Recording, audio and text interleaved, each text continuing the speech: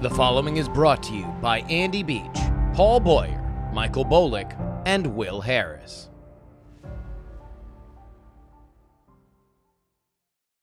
Politics, politics, politics, politics, politics.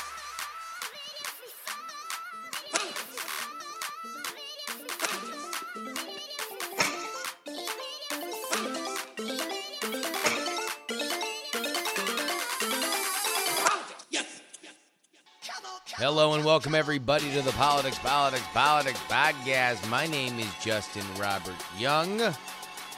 Joining you on this June 17th, 2020, we are going to talk about where we are with police reform, including Donald Trump's executive order on Tuesday. We're going to tell you a fun little tale about former presidential candidate and current Senate candidate John Hickenlooper and why he may not even win his party's primary.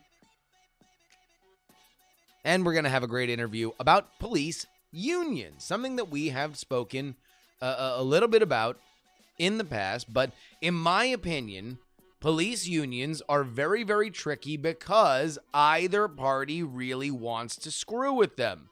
The Republicans like police, and so therefore they are more friendly to a police union than they would another public sector union. And Democrats are very friendly with public sector unions like teachers and don't want to set a precedent that would affect them.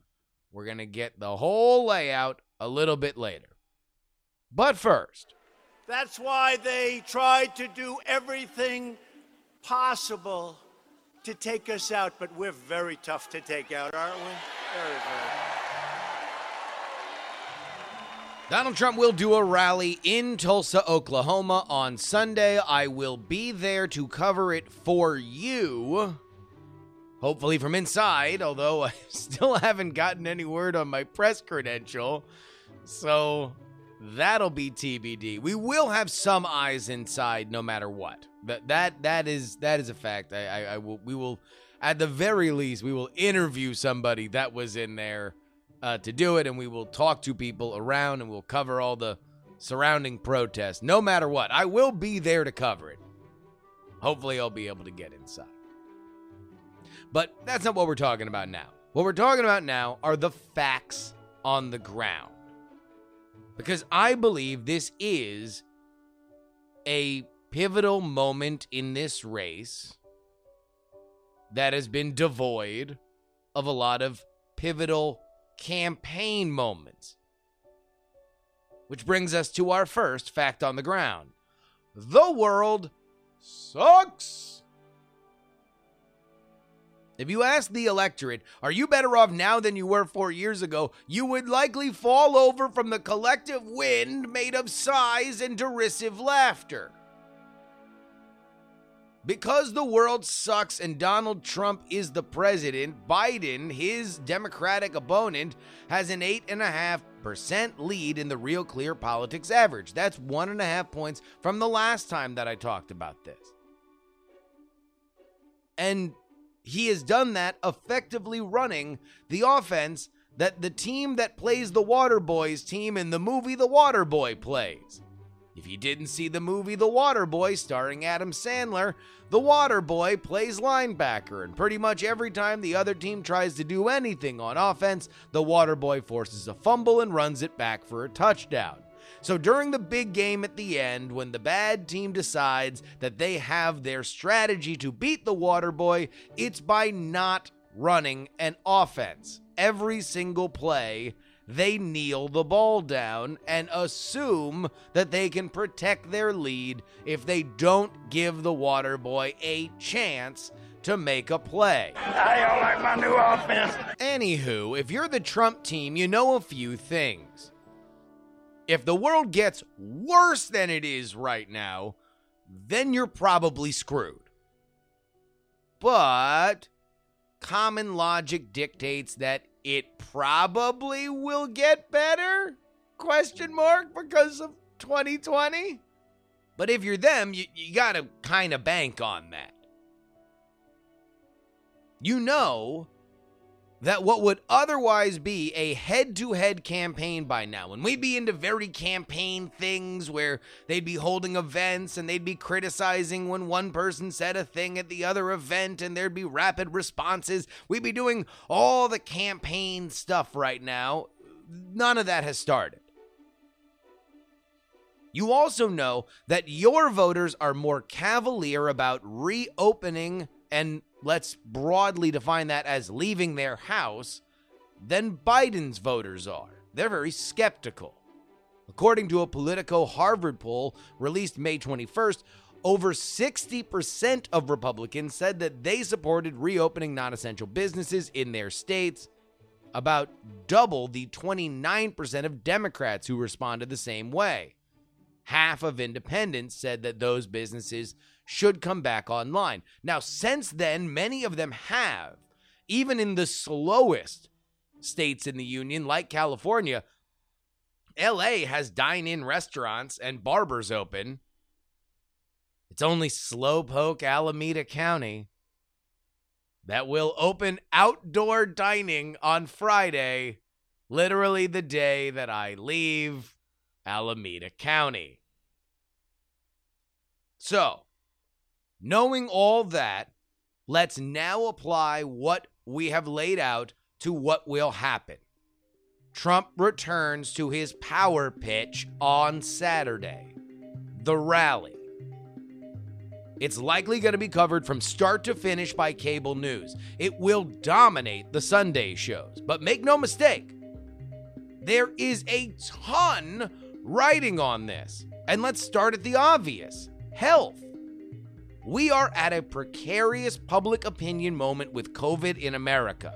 We have a lot of reasons that do cross party lines for people to leave their house.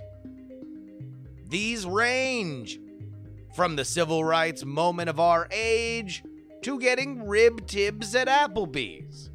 The fact that people are leaving their house has led to an increase both in cases and in infection rates. The other thing complicating this is that the United States is, at this moment, by far the world's leader in coronavirus testing. We are 10 million tests above our closest competition, which would be Russia. And so, for a layperson, or let's say theoretically, a media that is by and large just kind of crunching numbers as they go to create narratives, is a very tricky situation, because now we're comparing numbers as testing is more ubiquitous to an era a couple months ago when testing was not nearly as ubiquitous, and it was going almost exclusively to people that had COVID symptoms. I'm not saying anyone's done anything wrong here. I'm just saying that these are the kind of statistician issues that make people tune out about math. But we're not in that moment. We're not in the tune out about math period. We're in the find the numbers that match my personal political opinion period. And so things are getting heated. On the other side, deaths in the United States have continued to trend down even after segments of our country have been open for over a month to 2 months, depending on the state. Will that continue? We wait to see the answer, but an already politicized situation is about to get more so with one big, loud event where even Donald Trump's harshest critics will be yelling and screaming about how he sold out an arena. Thank you very much. And we don't need Jay-Z to fill up arenas, you know. We do it the old-fashioned way. We do it the old-fashioned way, folks. We fill them up because you love what we're saying and you want to make America great again. That's about it. So what does this have to do with Joe Biden? Well, the Trump campaign, again, wants to change the conversation and put eyes on this matchup and not the world that surrounds it. They know they have an enthusiasm advantage, and they want Biden to pay for it. They want to shame, hide a Biden. Quote, the Trump campaign spokesman Tim Murtaugh in a statement yesterday. This is obviously a tactic to help him, Biden, avoid errors and embarrassing lost trains of thought, also while conveniently preventing the press corps from asking him any questions in person. These events have been tightly controlled or covered by a press or a pool arrangement. At what point will Biden subject himself to the scrutiny American voters deserve when considering the next president of the United States? Biden will have an event tomorrow in Darby, Pennsylvania, and it will be with limited people and only pre-selected pool reporters. So here's how I see it. This event in Tulsa on Saturday and the surrounding protests are going to be the story of the weekend, and it will effectively reheat this specific presidential race. And here are the stakes for either candidate. If the current rise in cases and hospitalizations with COVID turn to deaths, then Biden looks smart for playing things prudent. His basement hiding is not cowardly, it's brave. However, if deaths continue to trail off, and the virus is more visible but not as deadly, then Biden, specifically with the counterweight of a big, loud rally and promises of more in the future, will be pressured to do in-person events. And he will actually have to do them if the polls that he is currently guarding with his very, very, very, very conservative strategy begin to erode. Then the schedulers who really, if I was to describe a scheduler, a political scheduler, imagine an ancient slave ship with the guy with the whip and you're rowing. We elected officials are the ones that are rowing, and they have nothing but hard, often thankless things. Yeah, I'm going to stop you right there, Hickenlooper. That's John Hickenlooper, former governor of Colorado, former presidential candidate, current candidate for Colorado's Senate seat, currently held by a Republican. But boy, howdy. A man who was thought to be a slam dunk to flip a red seat blue in the general may or may not get out of his primary challenge. Two issues arising as he faces the primary this month. The most recent is what you just heard, a new leaked clip where he compared the life of a politician to that of a slave on a slave ship. Hachi machi. That's not good in any season, but while there are protests in the streets against systemic racism, having a lanky white politician casually joking about slave ships is a remarkably bad look. Add that to the fact that Hickenlooper was found to have 2 ethics violations while he was serving as governor. This came after a contentious back and forth where he refused to comply with a subpoena to testify. He had to defend his actions during the only debate between he and his primary challenger, Andrew Romanoff. These were allegations from a dark money Republican group that was formed 2 days before they made the allegations. Of the 57 allegations, 2 were found to be violations. As I started to say, one was a trip for economic development where I paid the airfare, the hotel. I thought all the meals, but evidently there were some meals I missed in ground transportation. And then the christening of the USS Colorado. I take responsibility for these 2 violations. I respect the ethics committee. But again, remember, these are dark money attacks by Republicans who are going to attack me or whoever the Democrat candidate is. Well, they're not going to attack me for breaking the state ethics law because I didn't. And I didn't defy a subpoena. I didn't get held in contempt. And I don't hold myself Thank you, Mr. above the Romanoff. law. Thank you, sir. According to polls, Hickenlooper has a double-digit lead on Cory Gardner, the incumbent Republican. But Coloradans go to the polls to vote for the Democratic primary at the end of this month, June 30th. Update on where we are in terms of police reform. The House have put their bill into committees this week, but today we officially had entered into record the GOP Senate's answer to police reform. This has been shepherded by Senator Tim Scott, the only black Republican in the Senate, representing South Carolina. The GOP proposal is called the Justice Act. It includes incentives for police departments to ban chokeholds, more disclosure requirements about the use of force, and no-knock warrants, as well as penalties for false reports. It also includes emergency grant programs for body cameras, makes lynching a federal hate crime, something that's been in the news a lot. So this is a concession, I guess, on that, and creates a commission to study the conditions facing black men and boys. Obviously, this is not as far-reaching as the Democrat bill, but it does apparently have the backing of the president. So now the question becomes, exactly how bad do the Democrats want to make a law? That will be the gambit from not only Scott, but also Cocaine Mitch. Do you want to shave down your bill so we can match our priorities here and get something signed, and have the incentive of, do you want to get this done before July recess?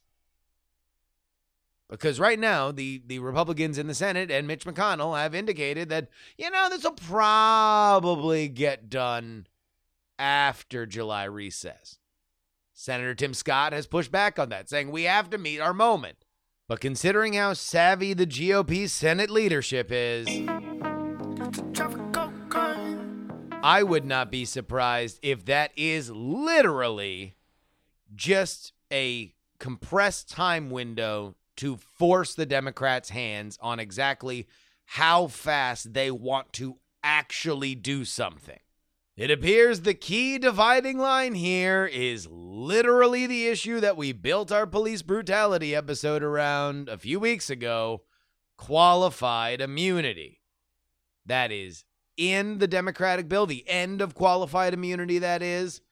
And Scott and the Senate GOP has said it's a non-starter. So, how hard will the Democrats fight for qualified immunity?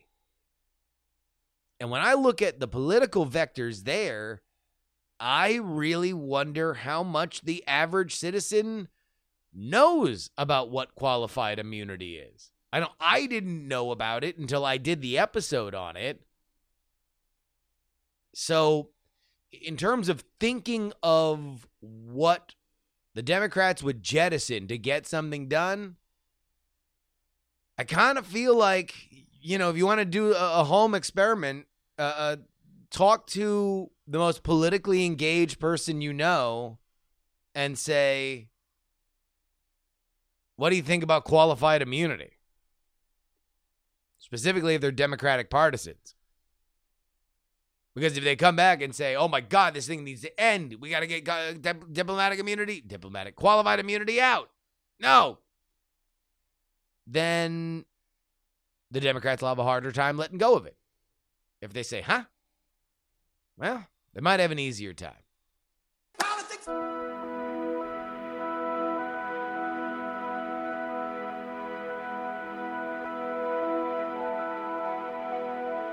I asked and you answered. I asked whether or not you guys would like an unbiased representative on the front lines of this presidential campaign. And not only did you respond by putting me out on the road for the beginning of the primaries, but you're going to do it again this weekend. In less than 24 hours, 48 hours, I'm going to be heading out to Tulsa. I'm going to cover this rally. Then I got to come back and quarantine myself and get myself tested. And it costs money. But I'm very happy to do it. I'm very happy to make this my career. And I just want to make this one short and sweet. Thank you. Thank you to everybody who's gone to takepoliticsseriously.com. Thank you to the over 940 people who are on our march to 1,000 patrons. Thank you.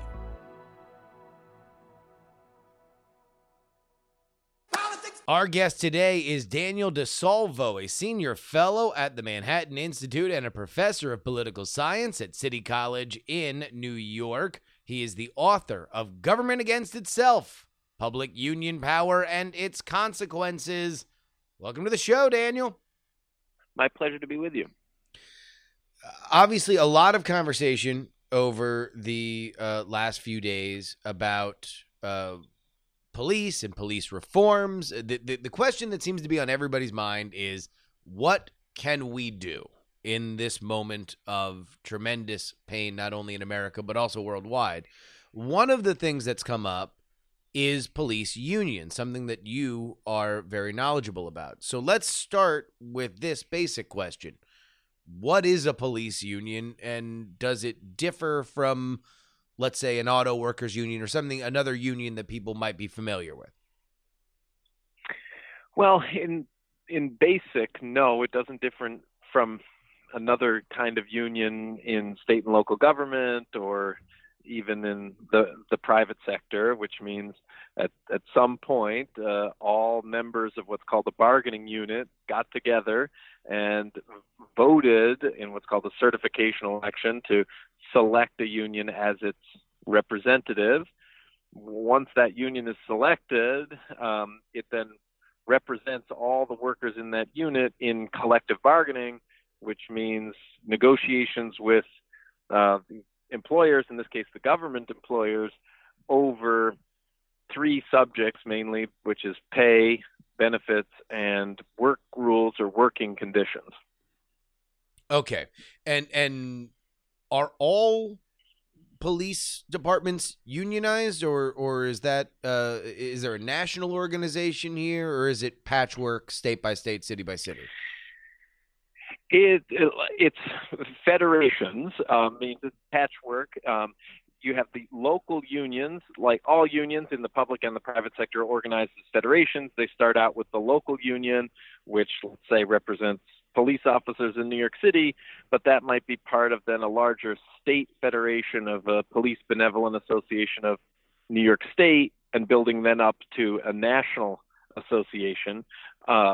Most police departments in the country are represented by unions. The rules vary across the country because this is rules set by state and local governments primarily, and police are primarily state and local employees. All right, let's pull back a little bit before we drill down on police unions specifically. But whenever I've looked at the police union issue, it has seemed to be seemed to me to be kind of a uniquely untouchable subject for politics, because on the left, public sector unions, including teachers unions, are a very big part of what they want to protect to their voters. And on the conservative side, law and order is a big part of it, and supporting police departments are a big part of that. From your perspective, is that part of what makes this such a thorny subject to even delve into? Certainly. I mean, no politician, Democrat or Republican, would like to campaign for office, usually with the reputation that they're soft on crime or weak on crime, and they're going to be outflanked by their opponent. So often support and endorsement by police officers associations or police officers unions is important, those kind of endorsements, for shoring up a politician's reputation as being on the side of law enforcement, on the side of order. Going a little further than that, I would say, so that I think is a baseline thing for elected officials. If you think more about the attitudes of liberals and conservatives to police unions, I think there's some blind spots on both sides. Liberals tend to be a little more skeptical of police in general, and then police unions because they defend police officers, good and bad, even more so. And sometimes you can see, and liberal commentators have an attitude towards police unions that's sort of the bad proletariat. Yeah. And there's a little bit of a less of a cultural affinity. Conservatives, on the other hand, have been reluctant to criticize police unions for fear of that criticism would be understood as criticism of the police, who they are generally have greater cultural affinity with and see as wanting to support. So the classic example of this was Scott Walker's Act 10 in Wisconsin, which dramatically changed collective bargaining law in Wisconsin, exempted police. And that from its strictures. Yeah, and that was part of the teachers union issue that pushed for him to get recalled, if I remember correctly, right? Right, and the law applied to the teachers unions, and they hated it, and they were instrumental in mobilizing the protests against it, the recall election, and all of its aftermath. Gotcha, but the cop union not touched by that ruling. Not touched. Gotcha. Whereas, interestingly, in neighboring Ohio, which passed the law almost identical to Act 10 and almost at the same time, the police unions were included. And again, this was signed by Republican Governor John Kasich at the time. Well, there you form such a strong alliance between both public education and police unions that law was then overturned in a referendum in fairly short order. Gotcha. So let's get into then the political power of police unions. It's not something that I feel really peeks out into national politics all that much, but I get the sense from even just the beginning of this conversation that they wield tremendous power locally. That's right. I mean, you have to remember that public employees, police included, live in every state, county, and jurisdiction across the country. So in that sense, they form an important voting bloc. And in some ways, it's an interesting contrast if you take police unions versus education unions, meaning the teachers unions. The police unions tend to focus their energies much more at the local level and are less prominent players in our national politics, where everyone's very familiar with the teachers unions being a core supporter of the Democratic Party and playing a prominent national role. People could probably say who Randi Weingarten is, whereas her, national police unionist counterpart is, largely unknown. In addition, police unions are more, in a sense, bipartisan, meaning they have made political alliances with Democrats and Republicans at the local level, and even more broadly up through the national level, whereas the teachers unions tend to be overwhelmingly supportive of just the Democratic Party and not as much the Republican Party, or hardly at all, especially the NEA. What is obviously the police unions are going to represent police officers, and that is something that will curry favor with voters and politicians. But when a teachers union is upset with things, they strike, and now the kids can't go to school, and that is their power.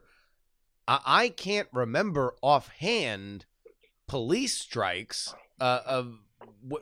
Do things ever break down to that level when it comes to disputes between the unions and their government? Well, there are things don't break down quite to that level for the most part, and this would include teachers. Public sector employees are not allowed to strike. Now, there are some exceptions to this, and in Chicago and elsewhere, and then these can be illegal strikes. We had that big wave of teacher strikes, but if you actually look down, the union officials were calling them walkouts or other things because strikes themselves were illegal, and police often do similar tactics, which is it's often called blue flu, meaning many police officers call in sick all on the same day. police officers are less responsive to certain calls.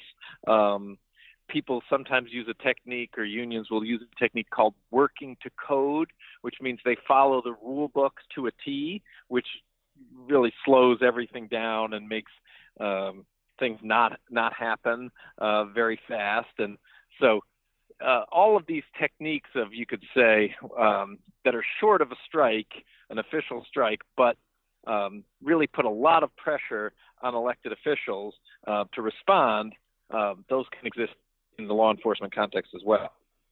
Yeah, and I guess, but that is the difference, is that it seems like these are targeted to annoy or hamper officials in a way that may or may not leak its way through the press to the modern, or the average citizen, right? Like these are there to annoy the people that they are trying to annoy. Yeah, they're really targeted in a more direct way at local officials, and that's really where, their bread is buttered. That's where the decisions in collective bargaining are going to be made over pay and benefits, and especially, work rules or job protections. All right, now let's get into kind of why the police unions are sort of on the table right now. The issue that we have, obviously exploding from the death of George Floyd, is the idea of bad cops. Why are bad cops on the street? How many cops do we have that are bad? Are there ways that we can deal with these situations on a more proactive level, as opposed to having a big explosion of anger when something goes this kind of wrong? Police unions have found themselves in the crosshair. Why do police unions, why are they at odds with some reformers right now? Well, the job, remember, of police unions, like all unions, is to negotiate contracts on the basis of these three subjects that we already mentioned. Now, that third subject, what are called working conditions or sometimes work rules, is here where the unions play a role in effect, setting up the way police organizations are run, and especially the way misconduct is going to be handled. Because they're going to set up all of the work rules for how, if a police officer is accused of misconduct, how is that going to be investigated? How is that going to a final decision going to be made for superiors or managers, police chiefs, and so on, to transfer, discipline, whatever, any given officer. And police unions in this context have a legal responsibility to help enforce that contract for the life of the contract, which means they are charged, in effect, by law to defend all police officers, good and bad officers alike. And they also have an electoral incentive, police union leadership, because if they don't defend every cop as fully as they might, they'll face a leadership challenge in the next election, because all the other officers say, well, look, if they're not going to go to bat for that guy, what about when I have a problem? Right? There's a civilian complaint against me, and is the union going to be on my side defending me? And what's happened in many places is that the disciplinary procedures are so cumbersome and difficult that they offer such extensive protections to police officers that it really becomes very difficult to weed out bad cops. So the idea being, these rules are as broad as they can negotiate them, and then the leadership will always defend the worst apples the hardest, because otherwise, anybody who might have a more borderline call would say, well, if this is getting closer to the borderline, then I might be screwed if something comes down the pike for me. Very well said. I mean, you have to remember here that the unions here are not doing this because they're bad people. They're doing it for two powerful reasons. One is a legal requirement to represent all members of a bargaining unit equally. The leadership can't pick and choose. It's very difficult for them to do that. And second, they have an electoral incentive, meaning they could face a challenge if they didn't vigorously defend every officer that they represent. The same is true as an analogy to teachers' unions. Teachers' unions defend good teachers and bad teachers alike for the same reasons. And it's, partly we see a lot of the same criticisms with some teachers' unions, that it's very, very hard to fire bad, sometimes, really, really, really bad teachers, because you have to defend everybody, and there are protections in place, right? That's right, and the steps required to fire a poor performer are quite extensive and require a lot of paperwork, labyrinthine procedures, and documentation that many chiefs and principals and supervisors in the public sector labor context just don't want to bother to go through it, right? So that's I think where the criticism right now is focused as far as the police unions are concerned. All right, before we get into how the police unions defend and on what grounds, there is something that has kind of popped up in this specific George Floyd context, and that is the cops were fired very quickly. And that was a big deal was made about that, because it seemed to be able to the prosecutors were able to move forward faster. If a cop is fired, are they no longer represented by the union, or are they still dues-paying members of the union, whether or not they're on the force? They, in most cases, they would no longer be a member of the union. They're only a member insofar as they're an employee that's part of the collective bargaining union. So once they're fired, so let's take the police officer in Minneapolis, or the officers charged now with murder and other crimes, they'll have to secure their own legal counsel, because they are no longer police officers and therefore no longer entitled to union representation. I think the bigger point here is many people said, well, the system is working. These guys did something wrong. It was horrible, and they were quickly fired. I think the issue that people want to raise is that's cold comfort, for the family of course, George Floyd and others. Really, the issue is you want a disciplinary system and management systems at work inside police forces that weed out the bad apples before something bad happens, right? Yeah. And that's really what people are calling for, to see if there's ways that can be changed. And I think to that point, the officer with his knee on the back of George Floyd's neck had multiple complaints. I think it was 13 complaints, and yet he was still out there on the street acting in a way that now has been deemed by the attorney general of the state of Minnesota as second-degree murder. What kind of ways do a police union shield a cop that has multiple complaints or disciplinary procedures brought against them? Well, in many ways, this goes to the procedures. It's who is making the complaint. Is it a civilian complaint, or is it and is that an anonymous complaint or not anonymous? Then the complaint would have to be investigated, right? What are the rules that govern when an officer can be asked to be interviewed, at what time, for how long, with union or legal representation present? Every question along the way here is this complaint legitimate? Now, police obviously are in a tricky situation, right? They are charged and granted substantial authority to use force in complex and difficult situations, right? So there's going to be complaints about police behavior. That's almost inevitable by the nature of their jobs. Now, the question then becomes, are those complaints legitimate? And the legal language here is, can the complaints be sustained? Now, all of the investigatory procedures about whether a complaint is going to be sustained or not sustained are often governed by union contracts, or sometimes they're governed in part by state laws that have law enforcement officers' bills of rights.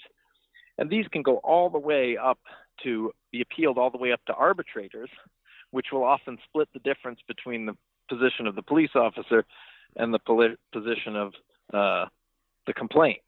Right? So all of these are offered as procedural protections for the officer, so that even if you have a lot of complaints against you, how many of those complaints have actually been sustained, and then what action did management take in light of that? And these protections, and I guess the strength of the unions, are affected by whether or not the state is a right-to-work state. Is that correct? That can affect their political power and Okay. their organizing power somewhat. Now, police unions are a little different. There's obviously, everyone knows about, the solidarity that exists among law enforcement officers, which helps them overcome what is seen as the collective action problem. If you can't charge, and no one can charge in the wake of the Janus decision by the Supreme Court 2 years ago, agency fees.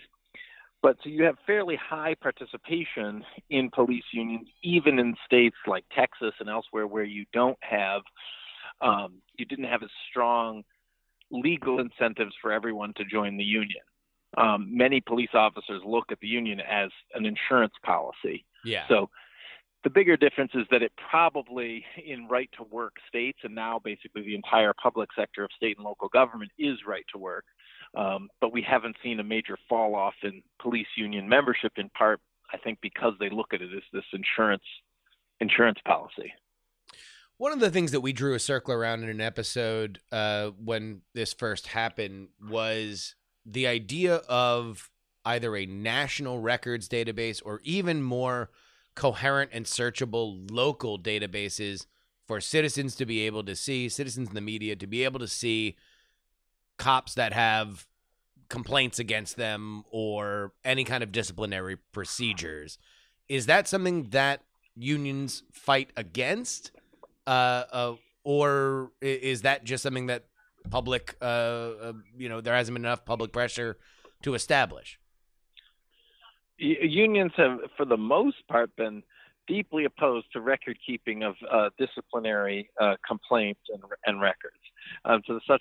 To the degree that many contracts, for example, even required the deletion of all disciplinary, of all complaints that were not sustained against officers every 2 years. So they have not been in favor of substantial record keeping in this area at all. Wow. I mean, so that's something that I had come across, but I didn't know that that was so uniform, that there's just a purging of records periodically. Well, not every union is able to win such provisions in their contracts, but that's been a fairly common goal, is to get rid of those kind of disciplinary records at windows of time. All right, so let's say you are a citizen and you are engaged in your local government, and you do believe that the police union has either, for whatever reason, too much power and is not serving you, the taxpayer, in the way that you would like. How have people been able to criticize, curtail, or work against the police union?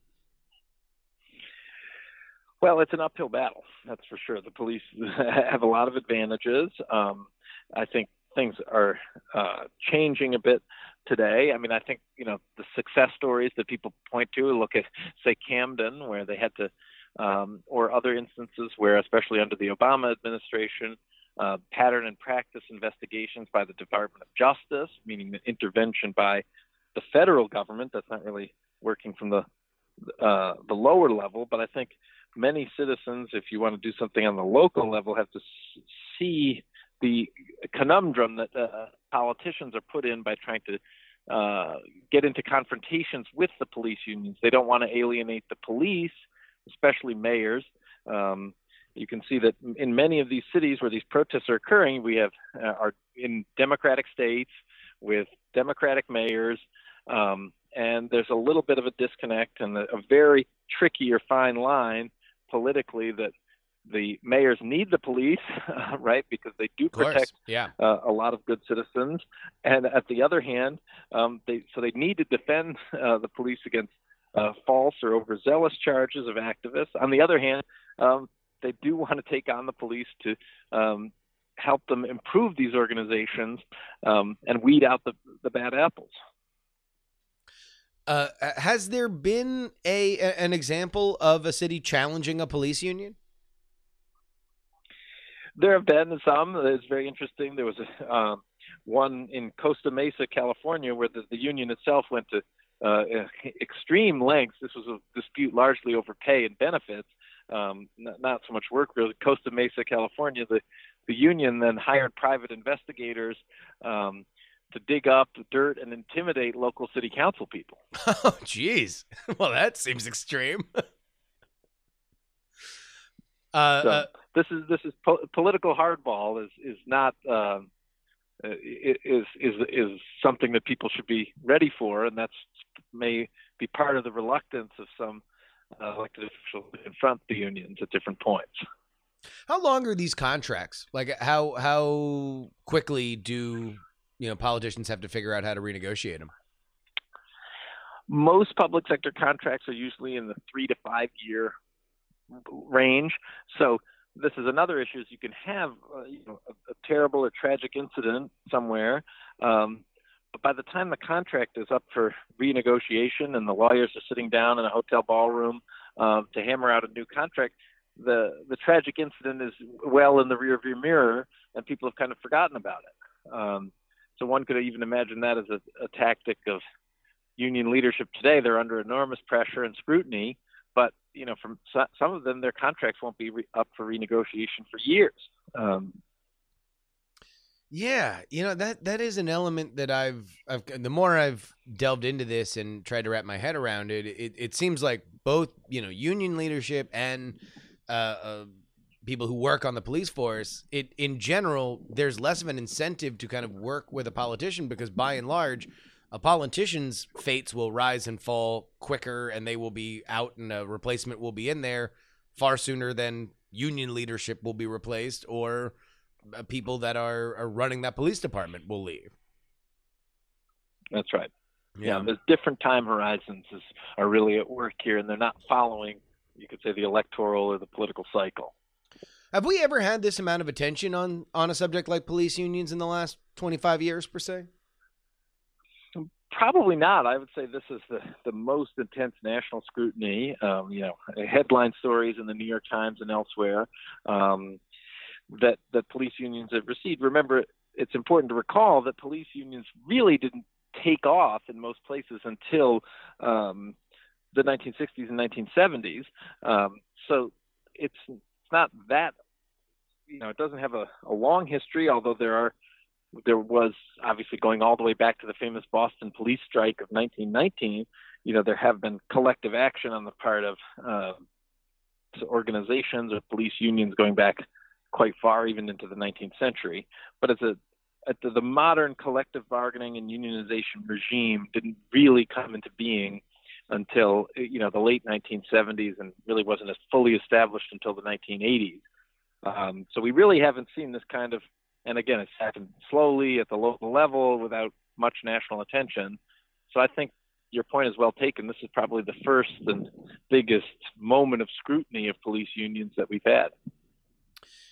What was there like an inciting incident to bring about such a widespread adoption of unions in the 60s, 70s, and 80s?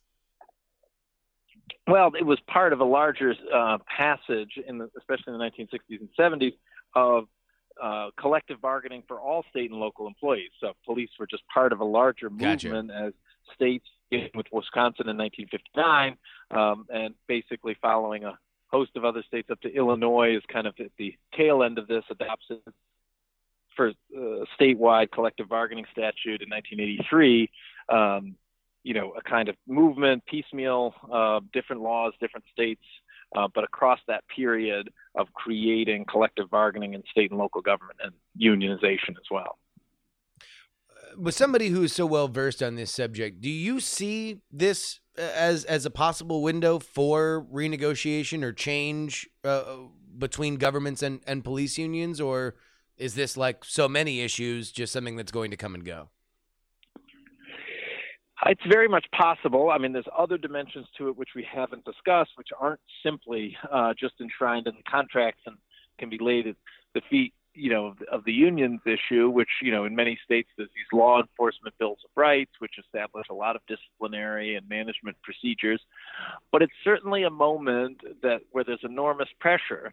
But again, the issue is there's not one single source where change is going to occur. So because of, again, the patchwork of the U.S. federal system, different states and different localities might respond quite differently.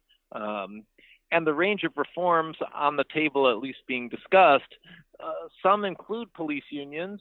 Some are, more the slogan of the protesters, defunding the police, meaning cutting the size of police departments. are quite different and don't touch quite on the collective bargaining dimension. So it's probably a bit early to say, it's a possibility, but there's a lot still on the table to be worked out before reforms are really going to take place. And then where and how much those reforms take place remains to be seen. Yeah, it is kind of crazy to look at just the wide spectrum of solutions that have popped up after this. Obviously, there's tremendous motivation because you can see the people in the streets, and that equals momentum and political power.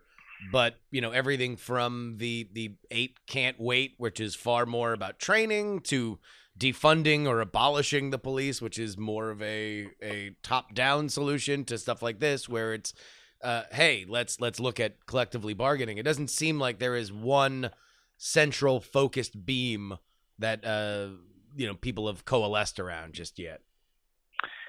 Yeah, I mean, that probably owes to the nature of the problem, which is reforming large organizations, is difficult and slow. You consider the New York City Police Department as 35,000 police officers. It's big. It's a huge organization. Changing something like that, even a much smaller police force like that in Minneapolis is, just 800 officers, is still a big organization that has its culture and its folkways, and all these things are hard to change. Organizational change isn't easy under the best of circumstances. So it's in some ways not surprising that there's a plethora of potential levers that people might want to try to use. All right, one final question, just because you did bring it up. The defund the police slogan has certainly gone mainstream. It's become a political wedge issue, like it seems like everything does, specifically in an election year. Is that something guarded against in police union contracts, just the level of funding they get? Well, the rates of pay for officers is certainly established, and many of their benefits, health benefits and others, are established in the union contracts. Most, I guess, if one were to get down to there's maybe the simple-minded idea that people are just going to, city governments or something are just going to fire police officers and reduce their police forces that way. Others look at, maybe a little bit less draconian and maybe perhaps more realistic of they were going to reduce their number of officers by attrition, as people retire and so on. They're not going to hire new people to replace them, and police forces would decline in that way. On the other hand, if you're thinking about defunding the police, one would also want to keep in mind that, just to make it so complicated, all the pension obligations to police officers, which people are going to be paying as far as the eye can see, and so how some of these people retire, you're still going to be paying all that backloaded compensation. So that's a whole nother dimension to this issue that one might want to consider. So the slogan is, has its power, but once one gets down into the weeds of what it would entail, it's a little bit. There's so many, elements or aspects to it that haven't really been brought to the surface and fully discussed yet. Well, it's obviously something that we're going to be paying a lot of attention to, I would say certainly at least into the coming weeks, and one would expect it would probably be something that we continue to talk about into the next few years. Daniel DeSalvo has been our guest, who gave us a much better idea of all this. He's a senior fellow at the Manhattan Institute and a professor of political science at City College, New York. He is the author of Government Against Itself, Public Union Power and Its Consequences. Thank you so much, Daniel. My pleasure. And that will wrap it up for us this week. I want to thank my Titanic $10 tier. Apologies if I don't get some nicknames right, because I got to send another thing out to you guys to get your nicknames because we've had some turnover. But we're just going to do first names here this week. Adam, Andrew, Archie, Brad, Brian, Chad, your boy Craig. I remember that one. Kurt, Daily Tech News Show, Darren, DLD, Laser, Dustin, Emily, Frozen, Glenn, Wolf, Brian, Chili Scoop, Herschel, I Poop My Pants, Jim, J. Milius, Lindsay, Logan, MacBook Pro, Mike, Miranda, Neil, Nick, Nomadic, Olin and Angela, Paul, Peter, Richard, Robert, Steven, the Jen, Thor, and Zach. You want to join their team? You head on over to TakePoliticsSeriously.com. A reminder that you can get a bonus episode on Monday, a bonus episode on Thursday if you are at the $3 level. Although, heads up, we're probably going to change the schedule for this week only and move our Friday episode to our Monday episode. So the Monday episode is going to be a publicly available episode because I want to get all the stuff from Tulsa up as soon as possible. So, be forewarned that that's a thing that's going to happen. But everybody at the $3 level is still going to get 2 bonus episodes. Oh, by the way, I'm also live streaming on Twitch for free. And I got a great email today about how you guys didn't know that Twitch could do audio only. You can just listen to me as if I'm talk radio. If you're not into the whole watching me live on camera thing, you just want to hear me the way that you hear me now as a podcast listener, go to your app store, download the Twitch app, follow Justin R. Young. It will give you an alert when I'm live, which is Monday, Tuesday, Thursday, Friday, and you can just listen audio only. It's perfect. Head on over there. Twitch.tv/Justin R. Young. Get my newsletter, Free Political Newsletter at freepoliticalnewsletter.com. 5 stories a day. Mostly gifts, sometimes hot takes. Until next time, this is your old pal, Justin Robert Young, saying that some shows talk about politics. Others talk about politics, and I saw one show the other day that talked about politics, but this is the only program that dares talking about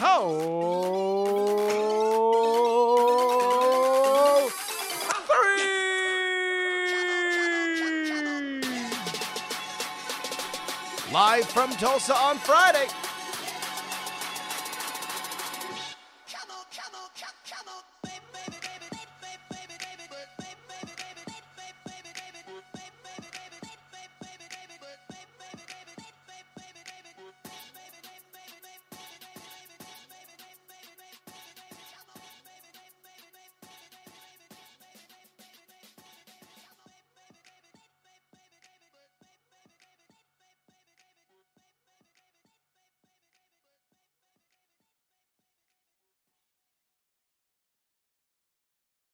Diamond Club hopes you have enjoyed this program.